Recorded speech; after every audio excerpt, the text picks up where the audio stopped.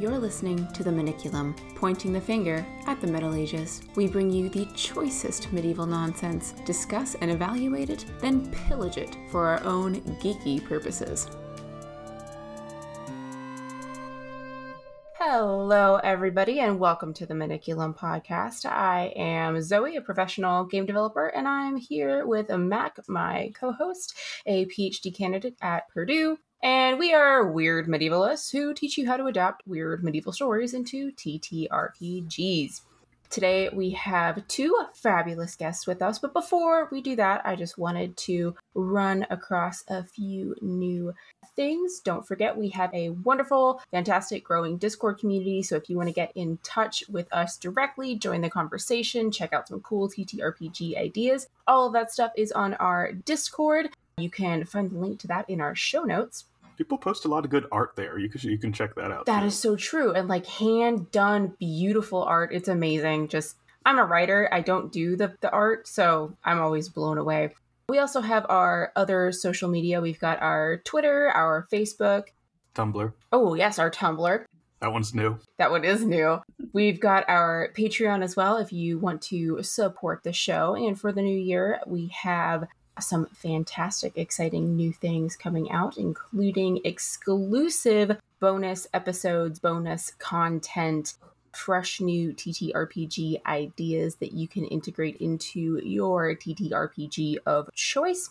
All right. But anyway, all of that aside, today we have two wonderful people with us. We have Dot and Lindsay from their podcast, Inside My Favorite Manuscript. Dot is a special collections curator at the University of Pennsylvania with a background in digital humanities. Her main scholarly interest is in codex manuscript as physical objects, and she often engages in the fandom and community and blends those interests together, which is so cool. And also with us is her co-host, Lindsay, a lifelong nerd who is along for the ride. And today, they've brought a wonderful text for us, The Secrets of Women, which I'm excited to dig into. Am I allowed to hear this? The Secrets of Women? Ooh, good point. Do I need to turn off my headphones? You are, you will find out very quickly that you are, in fact, the intended audience for The Secrets of Women. Okay. This makes sense. We're laying it all out. Women have been crying out for millennia. So, listeners, send this to your, I suppose, non-women partners, friends, etc. No? Don't. From your tone and word choice, I'm getting the vibes. Is this like a medieval pickup artist handbook or something? It is not. Oh, good.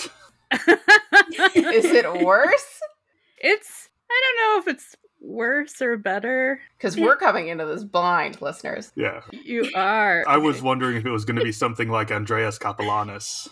Oh. No, it's not. It's not Andreas Capellanus, although that would be fun and interesting too.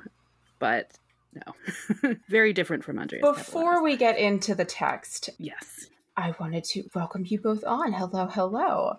Hi. Thank you for having us. Absolutely. And just for our listeners who perhaps are not as in the academy as Dot, you are, and Mac and I are as much, what the heck is the digital humanities? Because that sounds pretty counterintuitive.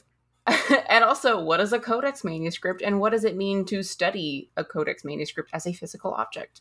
As someone who has been in grad school for most of a decade, I would also like to know what exactly the digital humanities are. Oh, no. You're really asking me the hardest questions right at the start, aren't you? I mean, we gotta throw you in. And this isn't one that I anticipated. Gosh, digital humanities. So I guess I'll start by talking about myself, because why not? I actually have been in the field before it was called digital humanities. So I'm totally aging myself. I've been doing this for like 20 years. So I should be able to answer this question. At its most basic, at least at the start, I think you could say it's like applying technology to humanities, study and teaching and research, right? But like everything is digital now. Yeah. Like we're recording this on computers. And Lindsay and I are going to be talking about this text, which we have created this shared Google document that we're both going to be looking at while we do that. So that's, of course, digital. So that's not it. Like, this isn't digital humanities. We're just doing stuff. I like the sentence. That's not digital humanities. We're just doing stuff. I'm going to use that. We're just doing stuff. You can quote me, put it on a t-shirt. Yes. Yeah. And like now I feel like it's, because technology keeps going forward and it keeps changing. And now we have things like AI. So there's this whole thing about the chat GPT, I think it is, and there are people I see like on my Twitter, my DH Twitter side of the Twitter, who are really excited about this. And they're like, oh, this is great, like blah, blah, blah.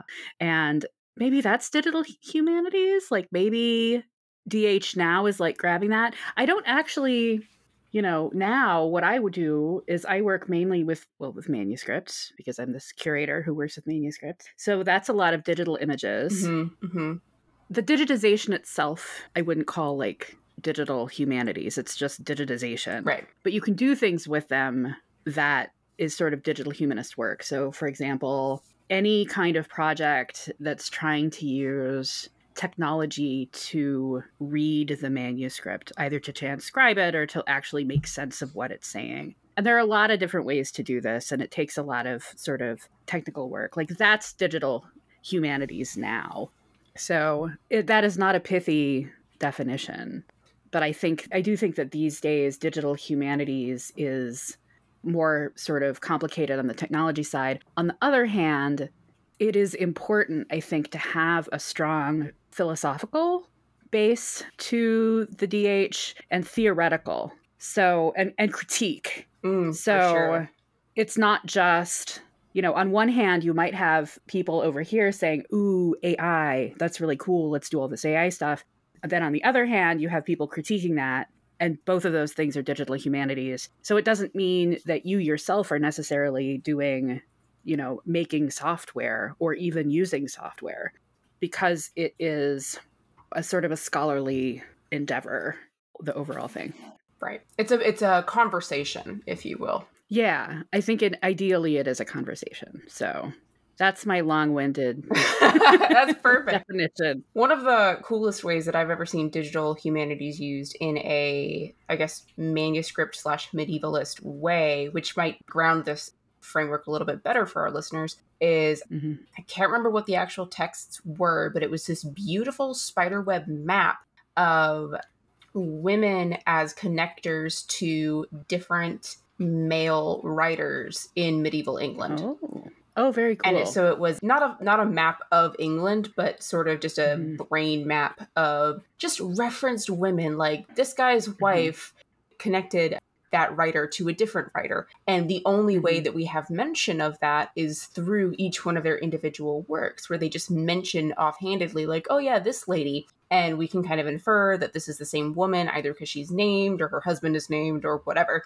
And all of a sudden, all of these works that sort of appear in isolation are connected, and we get a much better sense of how transmission occurred in medieval England, as well as communication of ideas, how these authors were connected, and different things like that. And also, like, of course, it highlights just how important these women were in the generation and transmission of these different texts. So I think that's a really cool example of, I guess, using that kind of software in manuscript and medieval work. And I know that as medievalists, like, I'm kind of a Luddite. I'm like, I don't know about all this stuff, but it's a great tool to use to further the research in the field. So that's my little 2 cents on the digital humanities.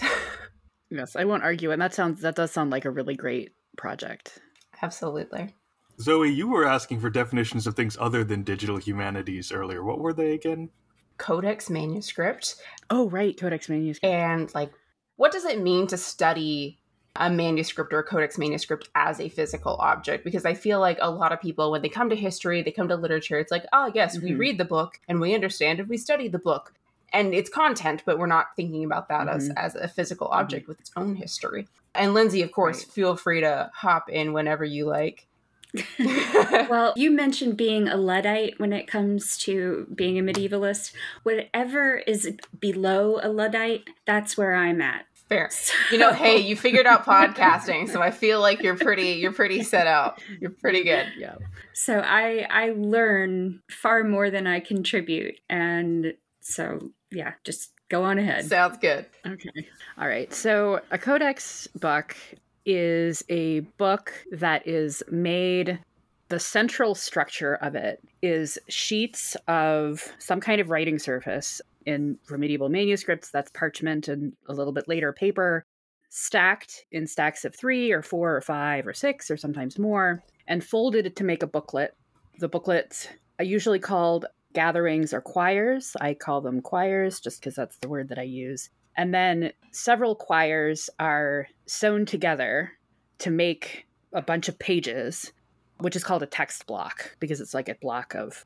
And I know that there's, like, when you get into printing, you get words that are sort of used over, and I think text block is a word that's actually used in a different way in printing. But in manuscript, you're talking about this block of the actual pages, and then that is put into some kind of binding, either a hard binding that has, leather and maybe wooden boards, or a soft binding that's just made of parchment. And that is your book. So it looks very similar to the books that we read today. But the structure is that almost every page is attached to another page. Because one of the really interesting things about studying these is that you don't always have what you call regular quires. So it's not always that you have, like, here's a quire of 8 leaves, which would be 4 sheets folded. And then here's a quire of 10, and here's a quire of 12. Sometimes you have quire of 7. Oh, yeah. Because a leaf was maybe added later, or a leaf has been cut out. And so a lot of the work, I actually have a project right now at Penn where I am building, it's digital humanities. I'm building collation models of trying to do all of the manuscripts in our collection, at least all of the ones that we can, a collation then being the description of how the leaves are put together, how the quires are put together. Oh, very cool. Yeah, and so I have this project called VisCall, which I've been co-director of for many years, and that's all about making models of the structure and also mapping things like the contents, like the textual contents and the illustrations of their illustrations, and seeing basically what it can tell you. And this is the second part of that question, is how do you study them? Usually, I mean, you're absolutely right. Like, a lot of people think that books are for reading the text out of. And in fact, Lindsay, not too long ago, was like, do you ever read these books? And I was like, no, I don't actually. And she meant read the text. And of course, I work in a library that we have hundreds of manuscripts, and I look at several of them a week, and I don't read them. I read, though, the physicality of them, which can tell you a lot. It can tell you how much it was used over time. If you have a very old manuscript that isn't dirty and it hasn't been written on, that implies that not a lot of people used it. And if you have an old manuscript that's very messy and dirty and has lots of, writing in the margins and lots of dirt around the edges, that implies that was a book that was used a lot. And that is an interesting thing that you actually don't get if somebody transcribed the text and you're looking at the text. Like, there's no sense of that. So that is basically those two things. Does that? Yes, that is perfect. Good. I've actually gotten the same response when I mentioned some of my favorite manuscripts, and like Jose, like, oh yeah, I love the Rutland Psalter. Someone's like, well, what's it about? It's a psalter. The text isn't important. Yeah, exactly. You read one, you read them all. Yeah. What's happening around it is what's interesting. Yes. Like, also the stories, even further around it, like who owned it Yeah. and why? Like, why was it made? Where did it go? We recently had on our podcast, it hasn't come out yet. I don't know when this will come out, so I don't know when this will, but If it has, we'll put it in the show notes. okay. So Brandon Hawk came on and he talked about a manuscript called the Riccelli book. And it's called the Riccelli book because it's in Riccelli, which is in Italy. But it's one of the 4 surviving manuscripts that are fully Old English poetry. Yeah, I'm very familiar with this one. Yeah. And so the story of that, like, why is this is the big question that actually I had for him, is like, why the heck is this Old English manuscript in Vercelli? And so I'm not going to give it away. You got to listen to the episode to find out. We'll definitely put that in the show notes for sure. But that was really interesting. And again, you wouldn't, if you're just reading it, like you wouldn't know. Yep. I mean, except that the name of it is the Vercelli book. You'd probably guess, but maybe not. Yeah, absolutely. One of my favorite puzzles, and that's the thing that I really like about studying manuscripts themselves, is that it is sort of like your own little treasure hunt of understanding through these little hints and tricks, like what came before this, who used it, all that good stuff. So maybe a cool hint or puzzle for DMs out there is to, instead of just having cool runes on a wall or something, use a text, use a book where the actual writing of the text, it doesn't matter, but the marginalia does. Where it came from does. Why is it in this particular library? Or if it's not in a library, where is it? And why does that matter? It's like in video games, when you find somebody's journal next to a dead body, you open up that book and you expect to understand, like, oh, you read his journal and you understand, okay, he's talking about shipments going missing. Okay, he's going to go into this cave. Oh, it suddenly ends with a lot of bloodstains in the journal. And then you as the player understand, oh, there's probably spiders up ahead or whatever. And you sort of get this little quest, you get this little side history out of this textual object. So I would encourage you, DMs, players listening, to incorporate that into your own worlds. And that's something that we directly can get from manuscript studies and digital humanities. So I think that's super cool. Mm-hmm. I do like the idea of having a book in either a tabletop game or a video game that the text is something the players are already familiar with. The interesting thing is like the notes the previous owner made. Kind of makes me think of the movie Heathers with that copy of, I think it was Moby Dick that they underlined in. That might be a reference a little too old for some of our audience. But we are 20 minutes in, so we should probably get to the text that you... Yes, absolutely. Shall we go? Yes, elucidate us on the secrets of women. All right. So the text that we're going to be talking about is De Secretis Mulierum, on the Secrets of Women. And I need to start it by saying that, as we've already sort of talked about during the first part of the podcast, I am not an expert in this text. I know a lot about manuscripts. And in fact, the reason that I know this text is because Penn has a copy of this text in a manuscript in our collection. And last year, I have this weekly Zoom event called Coffee with a Codex, where every week for about 30 minutes, I take a manuscript off the shelf and have this Zoom call and show the manuscript off, do a little show and tell. Spill coffee on it? In fact, I don't spill coffee on it. We are not allowed to have coffee in the room. So the coffee in a codex is, I expect the people on the other side of the screens are the ones drinking. Bring your own coffee. I had my coffee before. Bring your own coffee.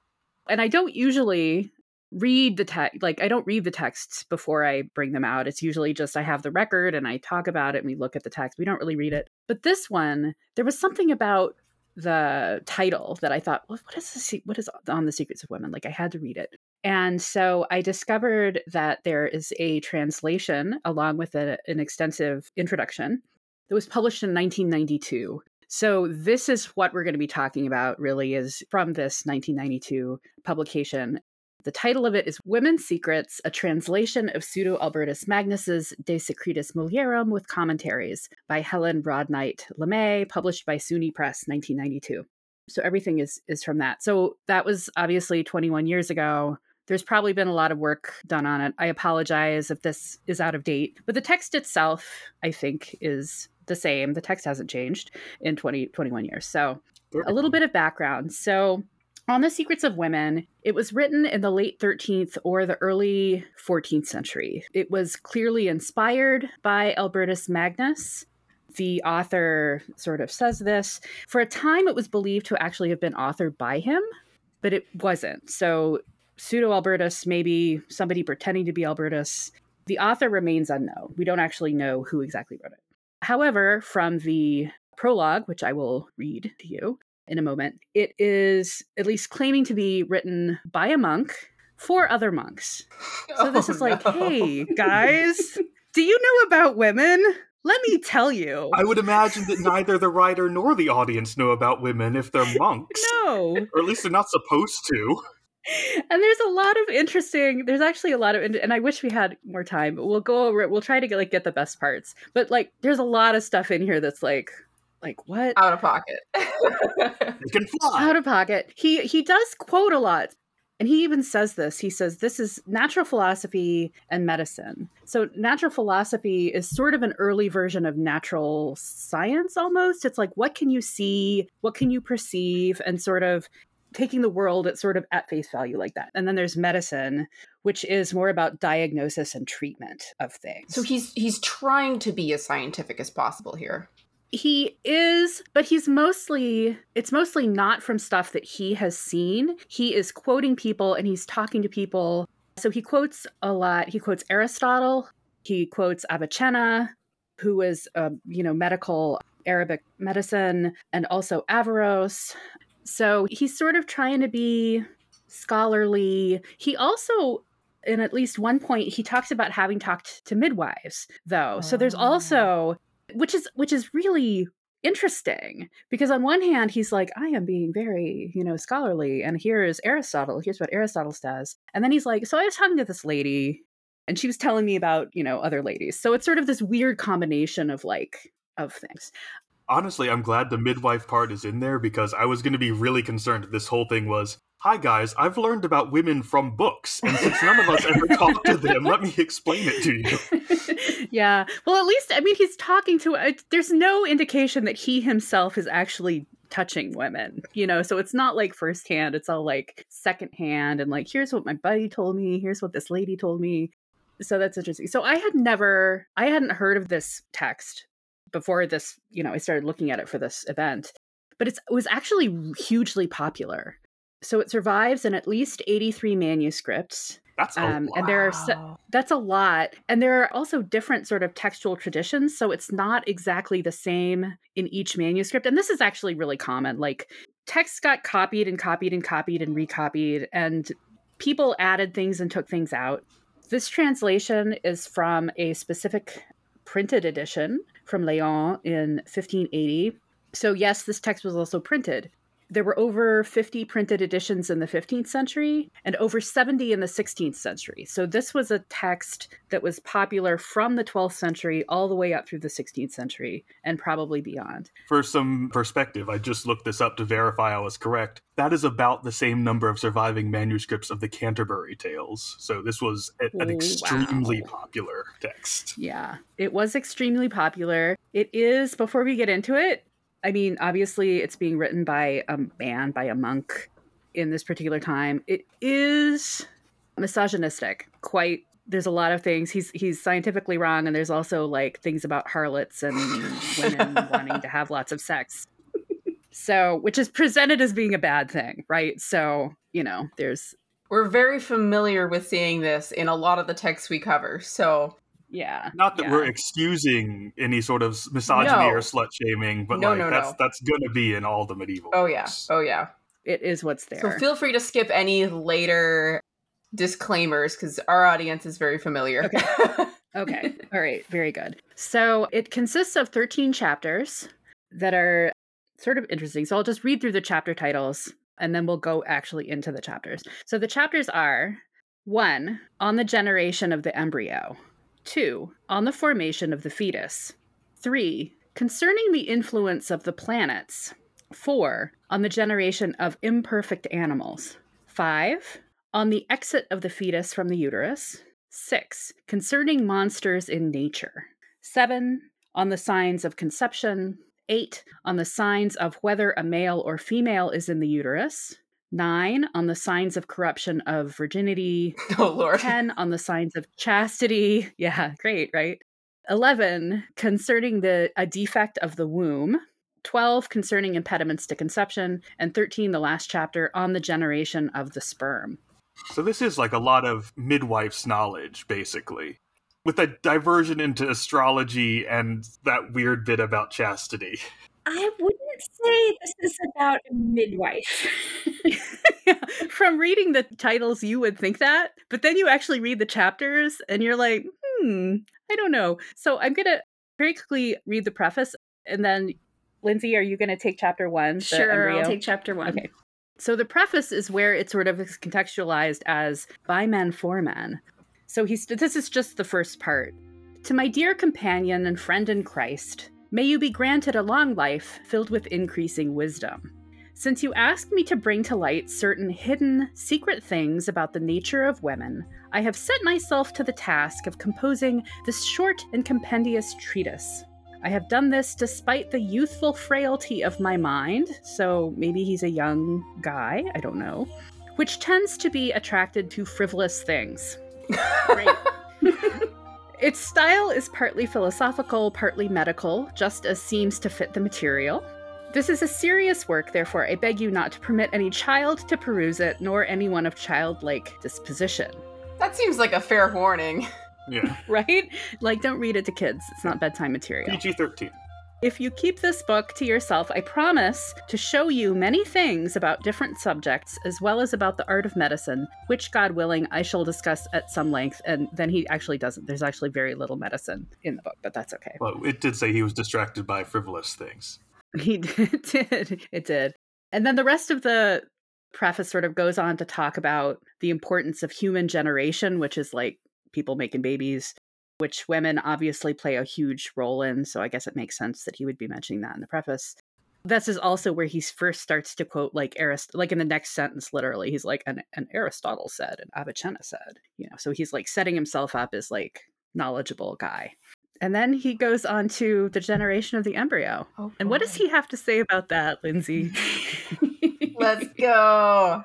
He has an awful lot to say about it, but he's mostly talking about menstruation and not the actual generation of the embryo. Now, I'm not an expert, but those are mutually exclusive, aren't they? You can't do both at once. This is correct. Mm-hmm. He did not know this.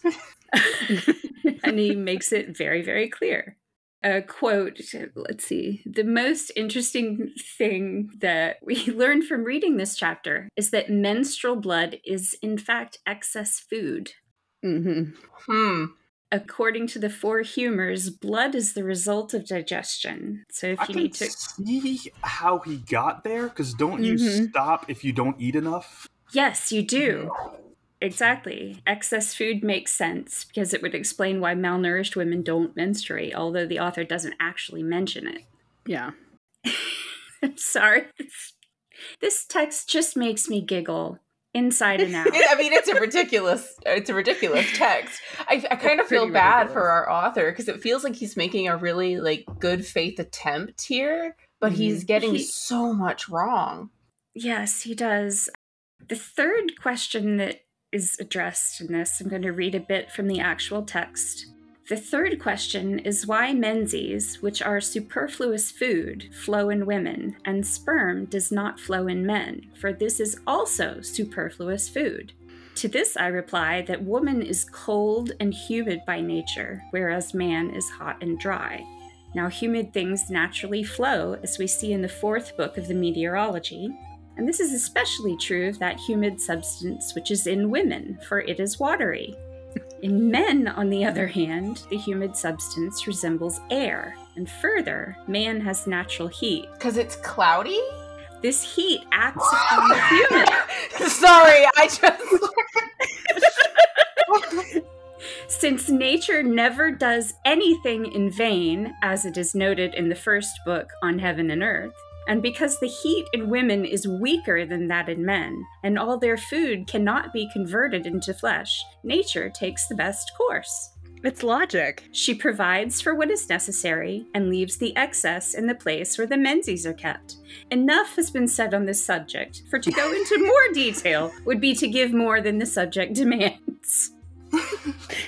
Oh my gosh.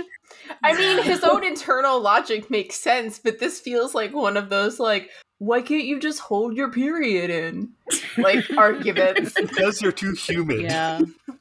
Yeah. Right, they're too humid. It's so interesting because it's clearly like the humors. He's all into like the theory of he wouldn't say it's a theory, but like the humors and the cold and wet and hot and dry, and it's all there, and and this also, this becomes clear also later in the thing. In fact, next is formation of the fetus, which I will say a little bit about.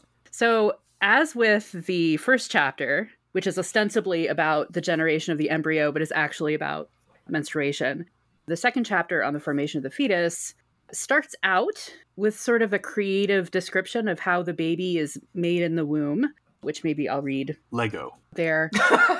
What did he say? Lego? Lego. It's a little bit like that. But then it jumps immediately into astrology. Wow. So, yeah. So it starts out. Well, before you jump into this, I'm very curious to see whether it talks about when the soul is sort of attached, if you will, to the fetus, because in some of our previous texts that we've discussed, actually, I think it was actually an Advent sermon where the priest was like, oh yeah, Jesus was like the first most human because he had a soul at conception. Which also means he was the shortest human. I love that. They did say that, which was the most bizarre thing. But it makes an argument for the human soul not being attached to the fetus until about 4 weeks out. So I'm very interested to see what he says here about that, if anything. I kind of want to do a comparative between this and what Hildegard has to say about the same subject. Yeah. Mm-hmm. So I'm sure she's working with similar material, but I bet she has a different take. Probably. Anyway. Yeah, so I'm looking through the full text of this chapter, and what I'm seeing is that what he's mostly talking about is for example, in the 6th month, the influence and reign of Mercury form the instrument of the voice, compose the eyebrows and eyes, and make hair and nails grow. It's like every month there is a different planet that is causing something to happen as the baby is growing. With the implication, I think, that if something happens during that month, it will affect this part of the fetus's body. I can see how that would tie into astrology then, because then it's like, okay, so in the 6th month you were pregnant, Mercury was in retrograde, so that obviously screwed up that part of the fetus's development. Right. Yeah, and this actually plays into medieval medicine, because one of the things that medieval doctors would do as part of their diagnosis is they would figure out your star chart, like when you were born. The zodiac was a major part of how medicine was done. And in fact, in this same chapter, after they go through the 9 months of gestation and which, planet dominates and how it influences what's happening, he actually goes through and describes the signs of the zodiac and how they impact different parts of the body, which in pictorial form is what we call the Zodiac Man. Ah, yes. And the Zodiac Man is actually a really common thing that you see in medical manuscripts, where it's like a human form sort of standing with the different zodiacal not logos, sigils, but signs. There's signs like over the different parts of the body. And the first time I read this, I was like, holy wow, look, I didn't swear. That's Zodiac Man. So I thought that was pretty neat. But that's essentially when they're talking about the formation of the fetus, it's really about, it's not like the medical stuff about like, here's what's happening. It's like, here's what the planets are doing, how it's affecting the growth of the fetus. We read a story this past fall where one plot point was parents trying to have a baby at a strategic moment when the zodiac was exactly right. Mm-hmm. Yeah. And that was a French story, I think. So apparently this was pretty widespread. Yeah, I think it was. That sounds pretty, believable. It was set in Byzantium, but it was written in French. Yeah. So the third chapter is sort of more, it's concerning the influence of the planets. So it's more of that, more of the same, I think. Lindsay, did you want to say anything particular or read anything? Well, in the first chapter, the first time that they mention the soul is during the 4th month. Oh. Oh, I missed that. Yes, it says, in the 4th month, the sun exercises its power, impresses forms, creates the heart, and gives movement to the sensitive soul. Interesting. Oh, interesting. And the author goes on to say, this is in accordance with the statements of medical authorities and certain astronomers, but if we believe Aristotle, the heart is the first part of the body to be generated, and all other members derive from it. I kind of like the idea that medical authorities says that at the 4-month stage, the sun gives the baby a soul. Yes. We've tested. We tested that, and We we know can that that's confirm. Yes. Wild. That's interesting. So to me, there's a little question there of like, okay, what is the movement of the soul? Like, it does the soul exist, or does it actually like start making the baby move at that point? And this is very interesting to me because in terms of abortive measures, what was permitted at different points in a woman's pregnancy, like when was that allowed? Because a lot of people nowadays, Christians nowadays, say like, oh, well, life begins at conception, but historically that is not what the church has argued. So it's very interesting to me to see and understand what different authorities, finger quotes there, have said on this matter throughout history. So that's very fascinating to me. I've noticed in a lot of Yeah. medical manuals, they describe like abortive herbs and stuff. They do so through a layer of euphemism, and it's not really clear if the male author knows what he's talking about, or if he's just writing down something he heard from a midwife and talking about, quote, women's problems, Yeah. unquote. So I feel like a lot of those decisions would have been made unofficially. Yeah. Yeah. I think that where the author here gets closest to talking about abortion is in chapter 5, which is on the exit of the fetus from the uterus. And again, it's sort of interesting because the chapter starts out not talking about the baby coming out, but talking about more of the influence of the stars and whatnot on there. So you make it through that. And then we get to the point of it, which is the fetus leaves the uterus most frequently in the 9th month, but sometimes is born in the 8th and sometimes in the 10th or 11th month, but not later than this. So that's actually, that's very accurate. About right. To be fair, that one's not hard to test experimentally. You just have to, like, No, you just gotta be able to see. I think that's a good point. Like, he could see this. Like, some women habitually give birth in the 6th month and abortively, for they do not produce something with the nature of a man, but rather a certain fleshy and milky matter. So is this saying, like, some women are prone to miscarry? I believe that that's what this is saying. And Lindsay is nodding too, so I think that, yeah. This can happen for a variety of reasons, either because the matter of the menses is corrupt, or because of too much motion on the part of the woman which breaks the womb, or on account of other evils that befall her. For this reason, harlots and women learned in the art of midwifery engage in a good deal of activity when they are pregnant.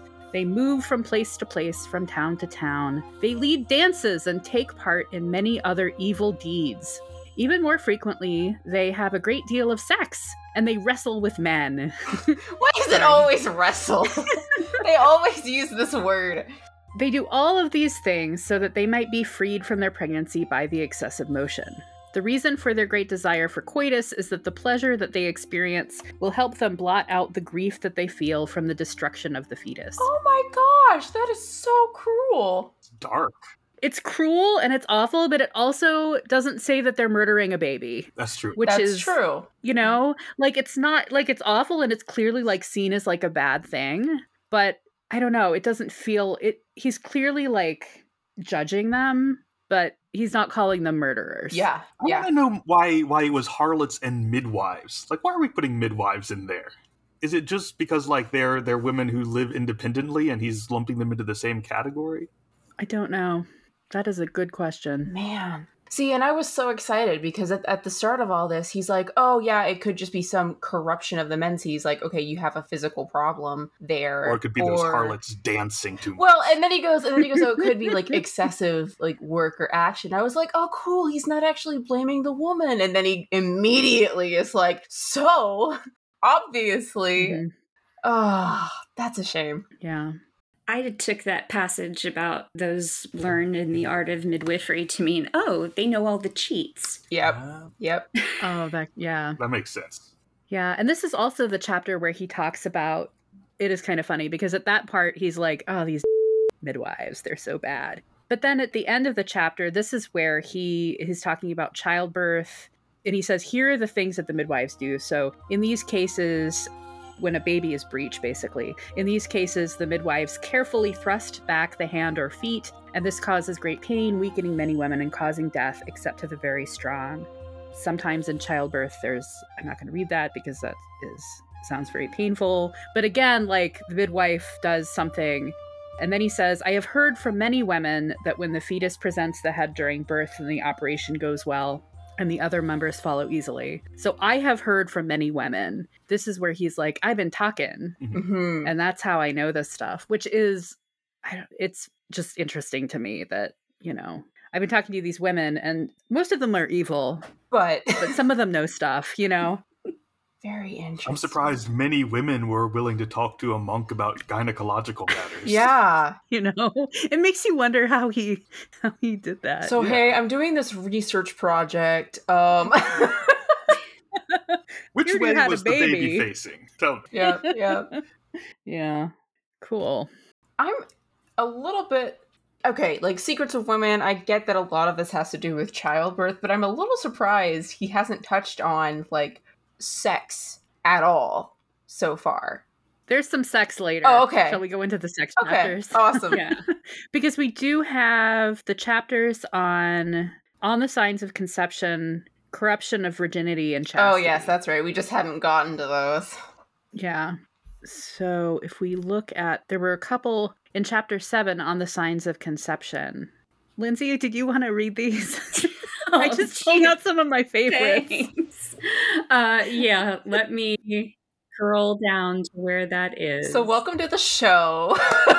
We're going to make you read really uncomfortable things. I mean, I can read it, but I've been talking a lot, so I thought you might like to read it. It's totally fine. I just need to get to where we are. There it is, chapter 7 on the signs of conception.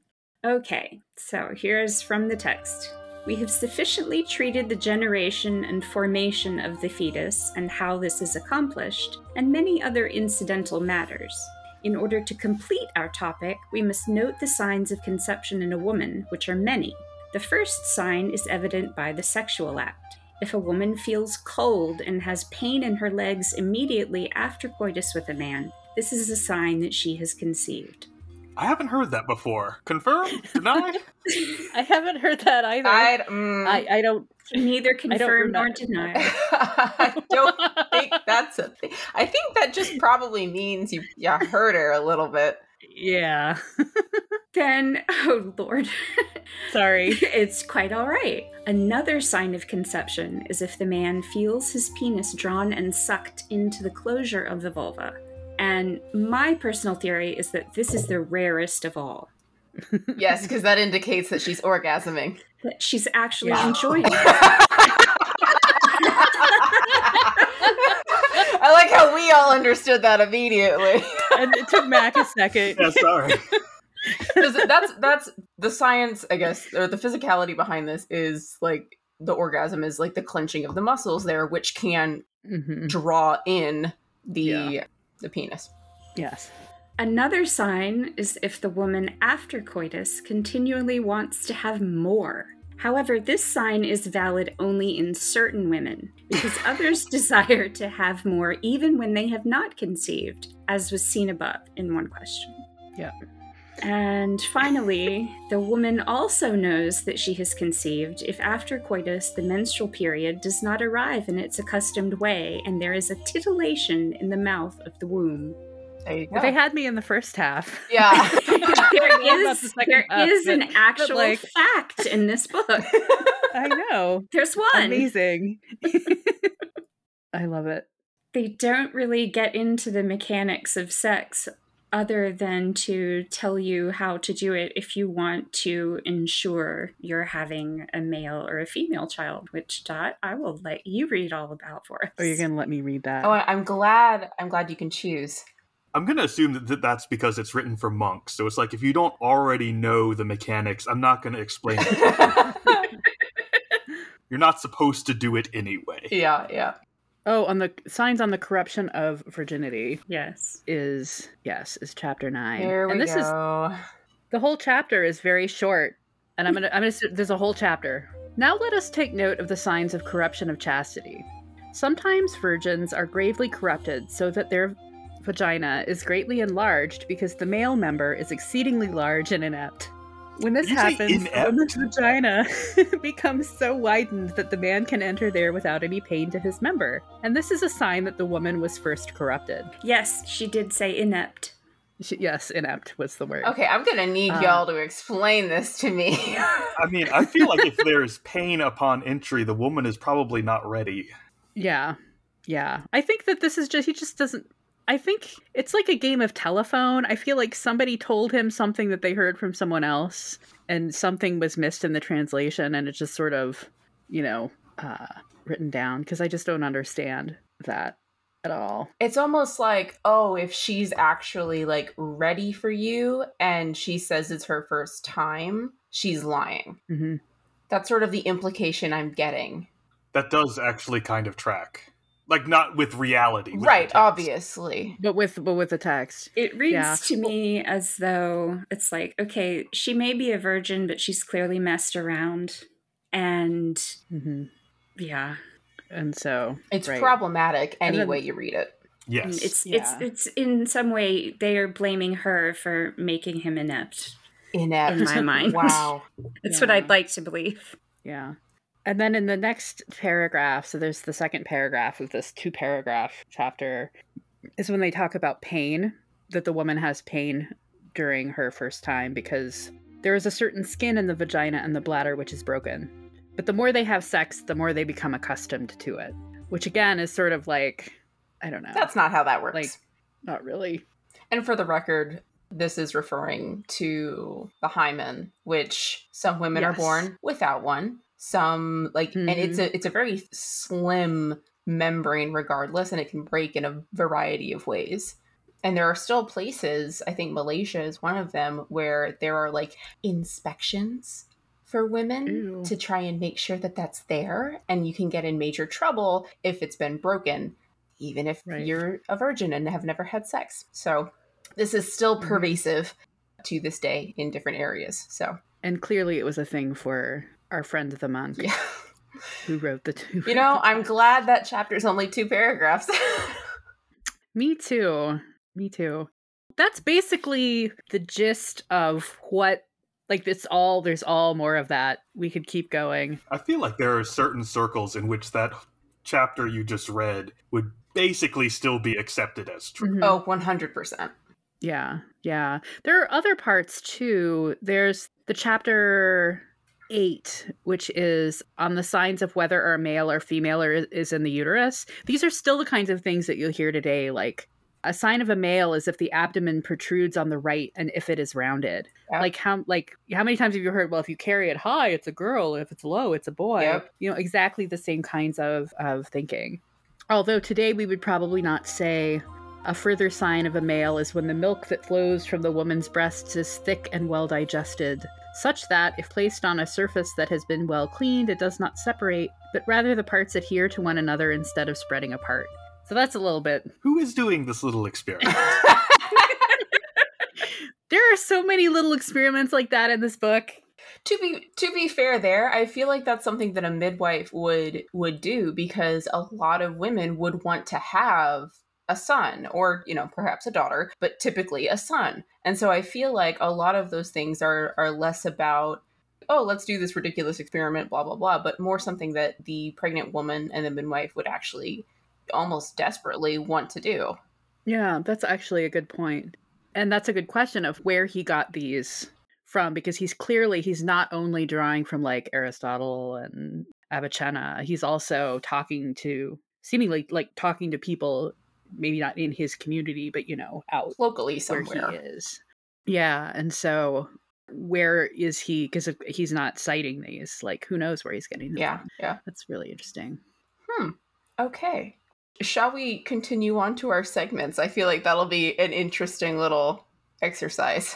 I feel like most of them don't apply. I would agree, but I'm interested to see how we can come up with ways to adapt this into a TTRPG. Well, they do address infertility in this text, and they give some examples of how you might find out whether it is the woman or the man's fault. And Honestly, that's more progressive than a lot of medieval texts, which would just say it's the woman's fault. well, it says that in a lot of places, but in this particular paragraph, it involves wheat bran and a tree frog. Could you explain that, or you just want to leave it there? This is the noodle incident. I'll read this paragraph. If you wish to know whether the man or the woman is the cause of infertility, take 2 pots and place the man's urine in one and the woman's in the other. Oh no. Add wheat bran to each of them and carefully close up the pots for 9 days or longer. If the defect is in the man, there will be worms in his pot. Or if you put a cooking pot on top of the container of urine, you will find a fetid tree frog or a fetid bran. If the fault is the woman's, Menzies will be found in her pot. If both are to blame, something of the aforementioned is found in each pot. That's interesting in a couple different ways. I feel like this might be another telephone thing, because I remember hearing that in like the ancient Mediterranean world, there was a pregnancy test where a woman would pee on grain, and if it sprouted, it meant she was pregnant. Apparently, this actually has like a 60% success rate. People tested it. There's something there. Oh, wow. Oh, wow. I may be reporting it wrong, but it's something like that. Mm-hmm. But it seems like it's gotten tangled up in the concept of spontaneous generation. And so instead of like, does the grain sprout, it's does the grain make frogs or what? Right. And in fact, spontaneous, we didn't really get to it, but he does talk a lot about, in the animal chapter, he talks about spontaneous generation of animals. And that's one way that animals are different from humans, because humans have to gestate in the womb, and some animals can just pop up out of nowhere. Mm-hmm. So, yeah. Dang. I feel like that pregnancy test sort of benefits the woman a little better, because I feel like it would be I don't know how you'd get menses to appear. Maybe if the water is impure and it looks kind of reddish, they could go like, that's... Yeah, I was thinking some sort of like parasite in the wheat, because that can happen. Algae. Yeah. Just mold. There are red molds. That's true. Interesting. Okay. Well, let's see what we can actually come up with. I think that the fertility test could be something that could go in there. If you have like some aristocrats or royals who are anxious for an heir. I feel like you can definitely play around with that. I also feel like there's a lot of this astrology stuff that could be very interesting for a particular backstory. Mm-hmm. Depending on like what month you're born in, like what happens with the planets, or things like that. You could tie into a backstory, or either strengths or flaws of your particular character. It might be like, oh, well, like I was born under, a Mercury sky or whatever. You could definitely tie that in. You could make a whole like alternate character creation system based on the Zodiac Man. Oh my gosh. That's kind of what I was thinking, actually. Like, you have to pick a birthday and roll. Like, depending on what your birthday is, when you roll the dice, the numbers mean, if you're hit in the head and you happen to be in a month, born in a month where your head was particularly protected or not, that might affect might have a higher intelligence stat versus constitution. Or your body parts you have super strengths. Oh, there you go. For instance, Sagittarius is responsible for the nose, the bowels, and the anus. So I know, definitely right? Constitution buff. And I'm slightly fascinated by the idea of any kind of character creation system that could result in a character having a strong anus. It might come in handy. You never know. Hey, if anybody can make it work, it's TTRPG players. Yeah. Oh gosh. Let's see. Anything else? I mean, most of our segments don't apply, so we won't do a lot of them. Yeah. But any terminology that might be interesting for players to use? Anything interesting that popped up in the text in terms of terminology? I still think you could have an entire NPC who's like a monk who's like, oh, I just wrote this awesome little treatise about the secrets of women. And literally everyone's like, what are you talking about? You're a monk. I think that would be a fantastic NPC. That would be. Of course, please, listeners, take this all with a grain of salt. Please, unless you have your players' consent, don't include these misogynistic ideas in your game unless your players want to deal with that as a theme. Just take that all with a grain of salt. But I think he'd be really funny as a comedic character. I'm blanking on ideas for terminology. This is a weird text. This one's a weird one to try and adapt.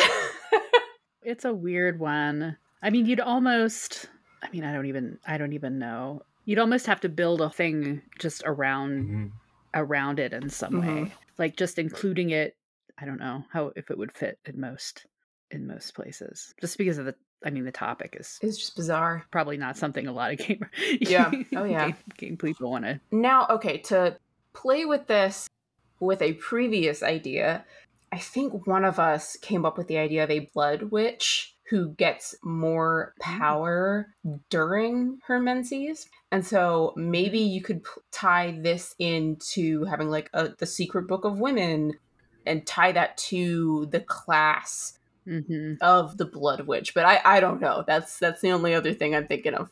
But yeah, that's what I've got. Yeah.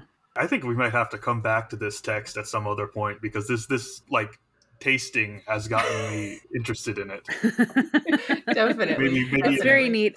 Maybe in future Leech's Corner segments. Yeah, definitely. Definitely. Yeah, well there's that 92 translation and it's worth reading. And I didn't even mention it, but the translation comes with 2 commentaries. We didn't even talk about the commentaries. Like the whole commentary tradition, there were lots of people were reading this and commenting on it, and so I think there'd be a lot to dig into. Were any of the comments saying, like, this is clearly nonsense? Not really. Of course. Not that I saw. Of course. I mean, when you're basing stuff on Aristotle, who's been, quote-unquote, the authority for so long. Right. Right. I really feel like this book has vibes like it came from the medieval equivalent of those weird corners of Reddit, where some guys like, let me tell you about the hymen, and other guys are like, yeah, man, that's totally accurate. I probably nobody ever told him he was wrong. Yeah. Oh, yeah. They were all like, well, this sounds legit. Okay. Sure. Yeah. Why would we ever check with the women in our lives? Well, they don't have any women in their lives. They're monks. Well, yeah, right. But They're like, monks. This was a popular text, so, someone with a wife probably read it. That's fair. Okay, all right, so we will close out on this very strange note. We hope you've enjoyed learning the secrets of women, and I guess more about astrology than women, but, sometimes it's like that. Dot, Lindsay, thank you so much for joining us and teaching us all about this and about manuscripts in general. And Mac and I will be guesting on their podcast as well, so please do check that out. Dot, Lindsay, where can people find you and check out your stuff? The best place to go is our Tumblr, which is inside my favorite manuscript, all one word, .tumblr.com. And from there, you can see all the information about the podcast. You can read all about episodes we've had and upcoming episodes, and you can find out where to listen. Perfect. And we will put that in our show notes so you can find that directly. Highly recommend it since they include images of the manuscripts and manuscript pages they mention, which makes the podcast itself more of a multimedia experience. Yeah, follow along. If you have them both open at once. Definitely. Good. All right. So thank you so much, Dot and Lindsay, for joining us. And thank you, listeners, for joining us. And don't forget, the best way to get involved with us is directly through our Discord and our Patreon. That said, we do have our other social media. Emailing us. Yeah, or just email us. We have that on our site. Feel free. People there have are used lots of ways to get in touch with us. Yeah, we're available. We're out there. We're on Twitter. We're on Instagram, Facebook. And we love hearing from you guys. So with that said, have a wonderful day, and we'll see you next time.